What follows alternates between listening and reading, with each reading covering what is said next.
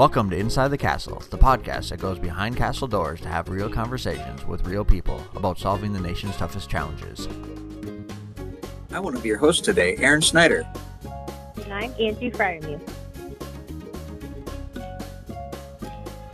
In this episode, we are discussing the Puerto Rico Flood Risk Management Mission. With us today are Brenda Calvente, Elmer Whiting, and Wilmer Varela Ortiz. Thanks for being here with us today. Thanks so much for the opportunity. My name is Brenda Calvente, and I'm a professional civil engineer with 18 years of experience supporting the Army Corps of Engineers mission, implementing projects under many different programs and sub-programs, especially civil works and military construction. Currently, I'm serving as the Chief of Puerto Rico Integrated Program Office under the Programs and Project Management Division in Jacksonville District. And as the Puerto Rico IPO Chief, I'm responsible for the implementation of all flood risk management and ecosystem restoration projects in Puerto Rico under the Civil Works program. Hello, my name is Elmer Whiting. I am a professional engineer registered in the state of Florida. I am a geotechnical engineer, meaning soils interactions.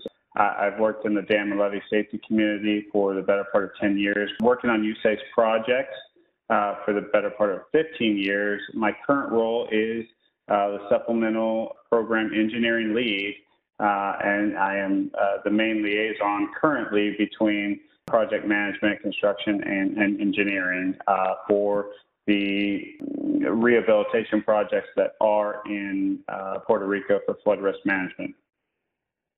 My name is Wilmer Varela. I started in 2005 at the USACE Research Engineering Center at Erdig, Mississippi. Then I moved back to Puerto Rico, which is my hometown. So I serve with the Antilles office here for the Jacksonville District. I'm the resident engineer in charge of the construction projects for civil works in Puerto Rico. Thank you all again for being with us today. We are excited to learn more about the Puerto Rico Flood Risk Management Mission. For our listeners, the Corps of Engineers has a worldwide presence, and today we're going to talk about one of our missions, and it happens to be in Puerto Rico. And so, Brenda, can you tell us a little more about our mission in Puerto Rico? Yes, thank you. As you remember, Hurricane Maria devastated the entire island back in September 2017 and caused major humanitarian crisis. Hurricane Maria left over $90 billion in damages, and Congress allocated billions of dollars for disaster relief and recovery operations. We, the Army Corps of Engineers, received $2.4 billion under construction funds and $13.9 million under investigation funds. Through the Bipartisan Budget Act of 2018, is also known as the BB-18 program. The BB-18 program provides a unique opportunity to complete existing flood control projects in Puerto Rico and to create new projects as efforts were 100% federally funded. The main purpose is to reduce the risk of a catastrophic flooding, improving human health and safety through flood risk management and reduction in damages to structures and transportation infrastructure between the project areas. In general, we already completed 7 short-term projects and 4 studies. We are still working on 5 long-term projects which represent most of the efforts. These projects are Rio Puerto Nuevo, Rio de la Plata, Rio Grande de Arecibo, known as the Puerto Rico Big Three, and Rio Guanajibo and Rio Nigua. The goal is to complete these remaining projects under the BB-18 program by 2032.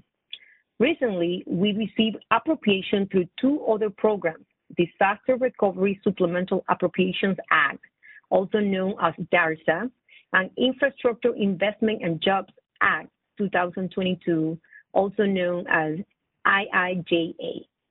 These 2 programs provided funds to complete 3 additional projects to construction, Rio Grande de Manatí at Ciales and Rio Culebrinas under DARSA, and Caño Martín Peña project under the IIJA program. I would like to highlight that Caño Martín Peña is an ecosystem restoration project. Thanks, Brenda. It sounds like there's a lot of work going on in Puerto Rico, and I just want to say, I love Puerto Rico. I went down there after, I think it was Hurricane Janine, and got to spend 4 months there on a debris mission. I worked in San Juan and Ponce, and it was probably one of the best experiences I've ever had on the job was going to Puerto Rico, getting to just work in a different location, getting to know the culture a little bit, and seeing all the amazing places of Puerto Rico. So I always encourage folks that I know be like, go on vacation to Puerto Rico. It is a beautiful place and wonderful to visit. But it's also obviously really important that we're focused on delivering the infrastructure and, in particular flood risk, but ecosystem. And I'm sure there's some challenges that go along with delivering infrastructure in Puerto Rico compared to the U.S. mainland, obviously being on an island, and then some of the maybe difficulties of materials and sources and even getting labor forces. Could you guys comment, Elmer and Wilmel, about the challenges you face in delivering projects on the island? Sure. I will highlight some things and from the engineering standpoint, and Wilmel will take over from the construction standpoint, and those do cross over, so we'll have different perspectives on similar things. One of the things that's very easy to highlight, since most of this came about in our current authorization, is from Hurricane Maria. So the island is hurricane prone, and they haven't had a devastating earthquake in many years. They've had many earthquakes, but nothing as devastating as the hurricanes. But the difficulty just there is designing for both hurricanes, which a lot of rain, flooding, wind conditions, but also earthquakes, which destabilize the foundations and cause different devastation. So that's a big thing for our area of responsibility for Jacksonville District. We cover Florida and the Caribbean, the U.S. Virgin Islands, and Puerto Rico, and so that's a big thing to highlight. Now, as we progress forward, right now we're in a lot of design phases, and we are going to get to construction phase, and Wilmel and his team are going to have to take over, and engineer will support. But a lot of the new designs and techniques that we're planning on doing for the flood protection require specialized equipment and materials and labor, which could be limited on the island, and we're going to have to materials we already know we're going to have to import, and there's a certain amount of lag and logistics involved there. But just the labor, bringing contractors on the island to support the contractors that are on the island is a big challenge. Apart from most of the CONUS missions that we have in the U.S., Puerto Rico is a bilingual island. It's mostly Spanish staff around the island, but most speak English as well. So we do have in place in our field offices and our resident office bilingual staff that can speak Spanish and English for both political reasons, talking to politicians, and local reasons for talking to affected populations. One of the other things that I do want to highlight, even though it is difficult in these manners that I stated, USAID has a history of working in Puerto Rico, dozens of federal projects, including dams, levees, flood control, canals, harbor and shoreline improvements that can attest to our dedication to Puerto Rico and our ability to overcome those challenges. So we've been doing it for many years, and we'll continue doing it with the people of Puerto Rico. And that's from the engineering side, and I'll turn it over to Wilmel to highlight his experience living on the island and working in the construction projects. So basically, Armor covered most of the limitations that we have on the island. As it is not only a particular item for the island, but for everybody else, as we are doing with the pandemic. We have resource limitations, labor, materials, and equipment everywhere. And of course, we have it here on the island right now in Puerto Rico.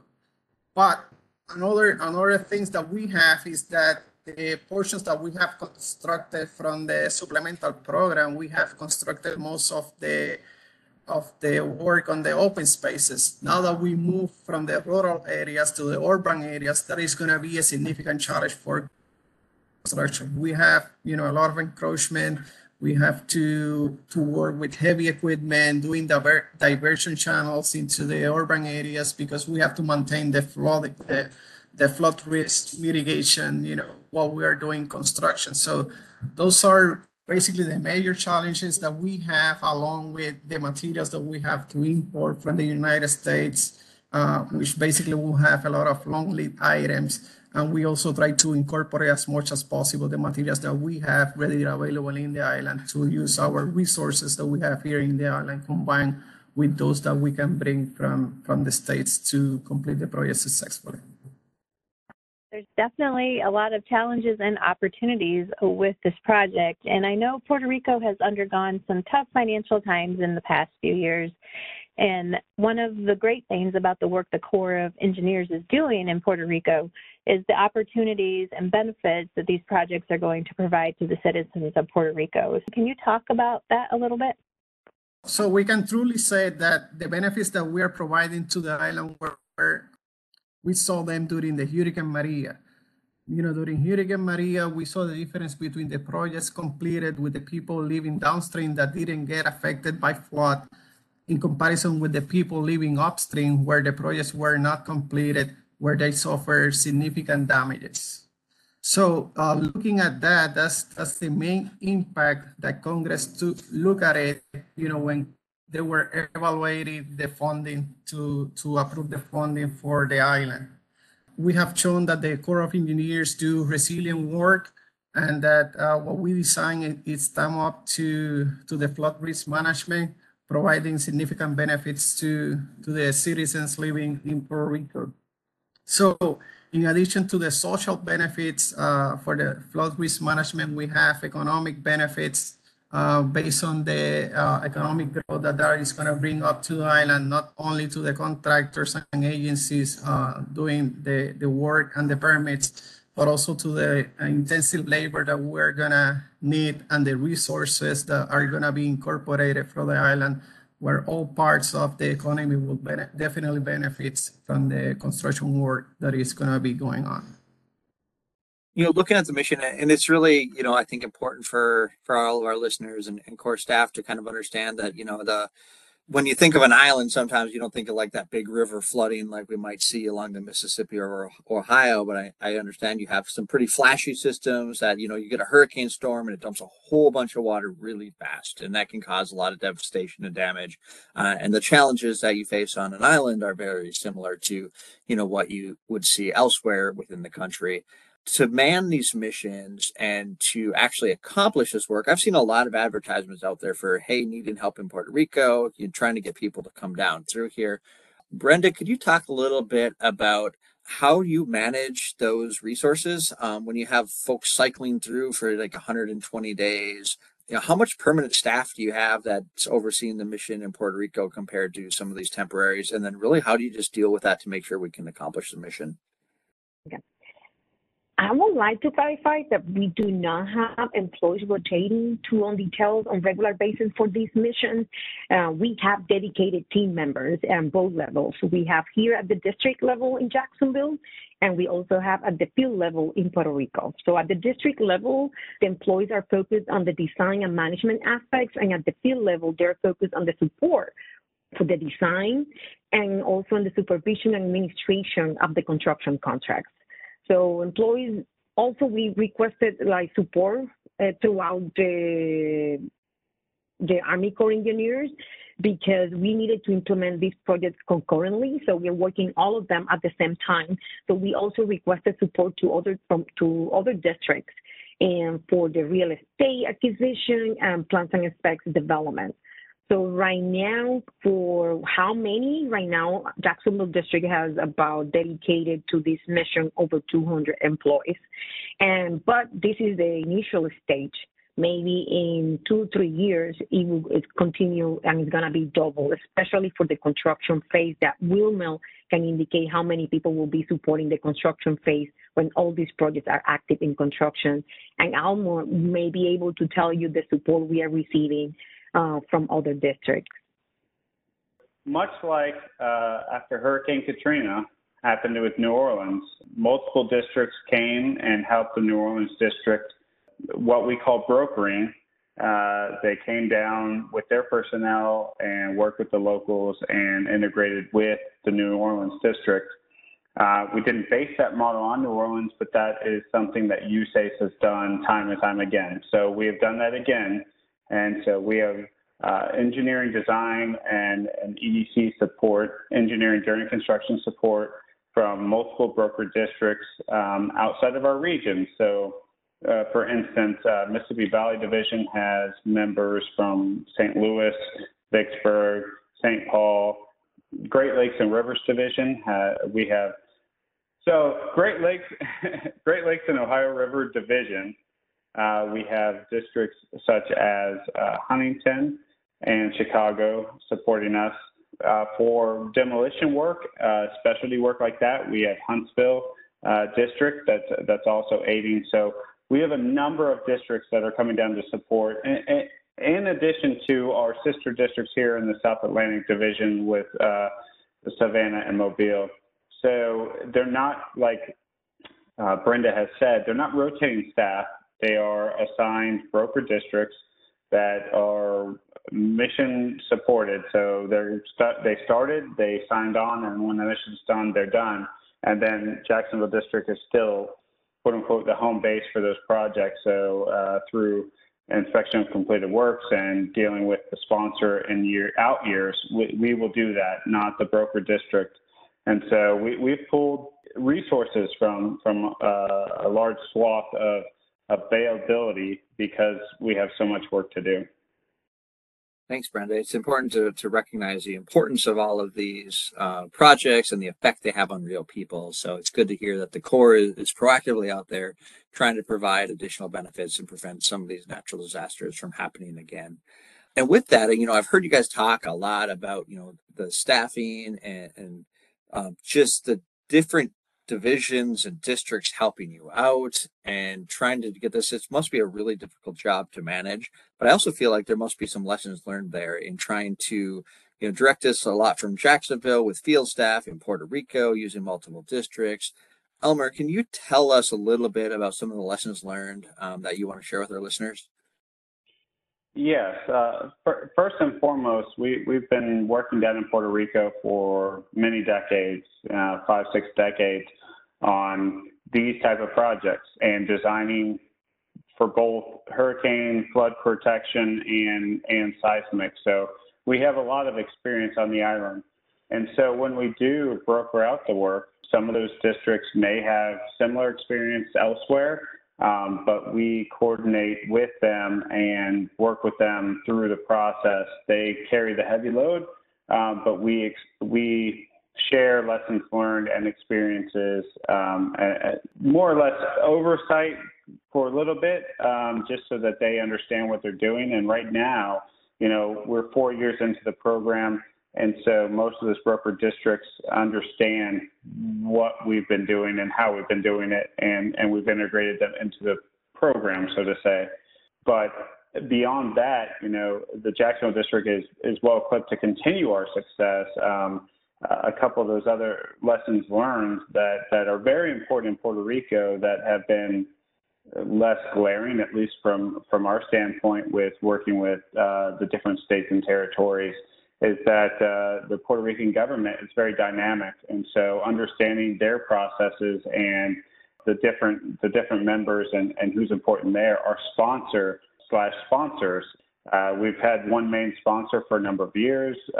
Before that, we had a different sponsor on the island, and now moving forward, we're getting a different sponsor. They're all part of the Puerto Rican government establishment, but it's dependent on them who they want to be the sponsor and control the projects after we're done. So our coordination with them has been paramount to the success of the projects that we've built in the past, the projects that we're working on, and the projects we'll do in the future. And the bottom line on our lessons learned is working with the people of Puerto Rico.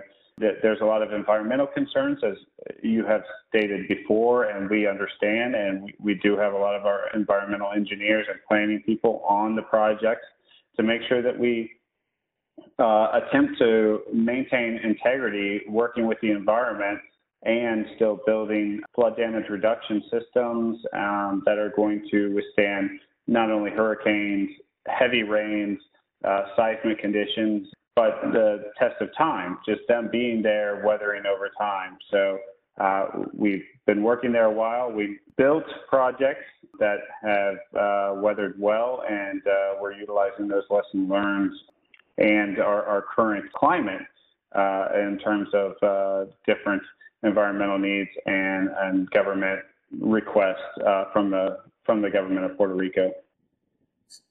Yeah, so basically on the construction part, we have many lessons learned that we have learned throughout the years, working on the projects prior to implementing the supplemental program. So most of the lessons learned go with water diversion and flood risk mitigation, not for the whole program, but during construction. We have implemented several contract requirements, to be able to minimize those risks because of the flash flooding that we have on the island, to make sure contractors are not impacted and the projects are not delayed, and we can continue towards performing construction right away to reach those benefits right away. Not only, we always focus on looking into not flooding adjacent areas, but we are also taking all the appropriate requirements to not flood the construction zone at the same time.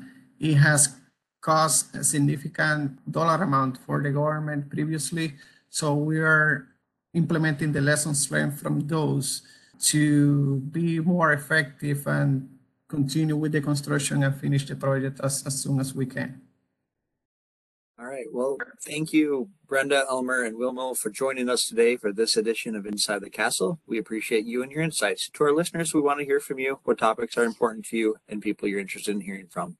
Until next time, be safe, be innovative, and be revolutionary. Thanks for joining us for this Inside the Castle podcast. To provide your feedback, email us at cw.infrastructure.team@usace.army.mil.